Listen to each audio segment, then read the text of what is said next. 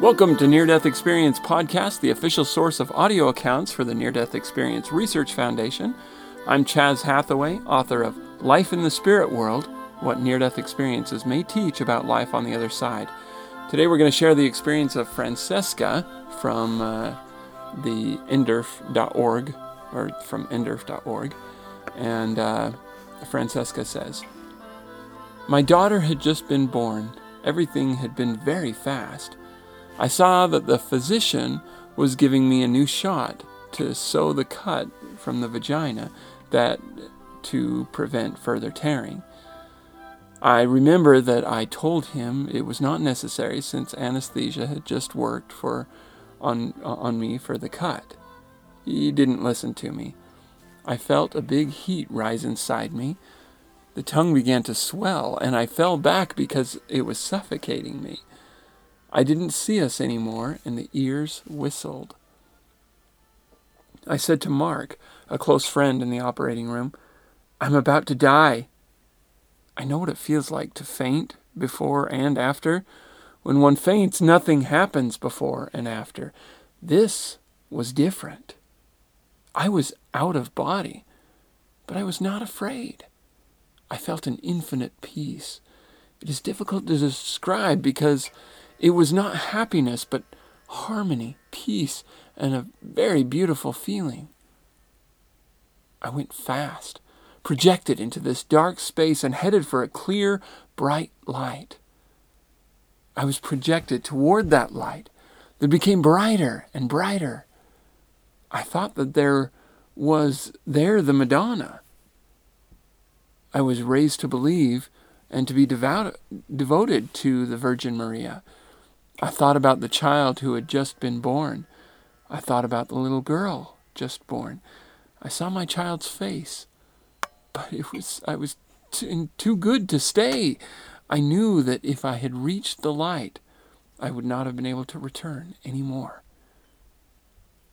Then I thought about my husband, and I looked at him, then at me, and then I saw the face of my firstborn. I understood that I had to stop and to return for her. She needed me. In that moment, I woke up in the birthing room.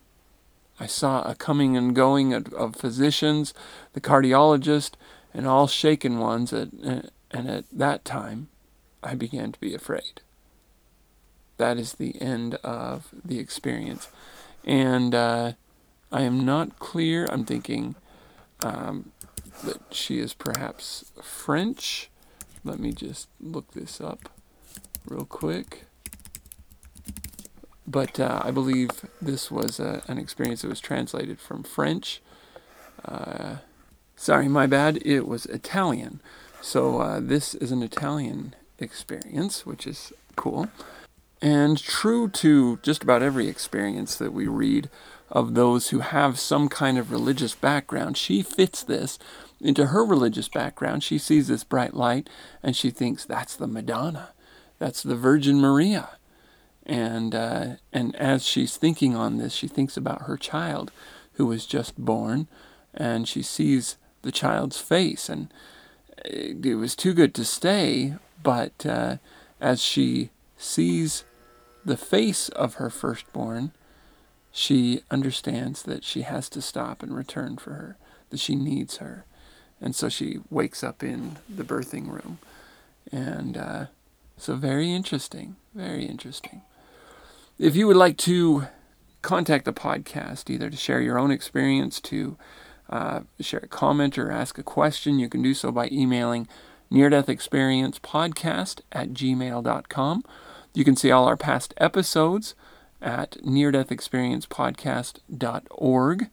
And if you would like to contribute to the podcast, to help financially in some way, you can do so by either purchasing my book, Life in the Spirit World, or by going to patreon.com/ndecast and becoming an ongoing monthly contributor.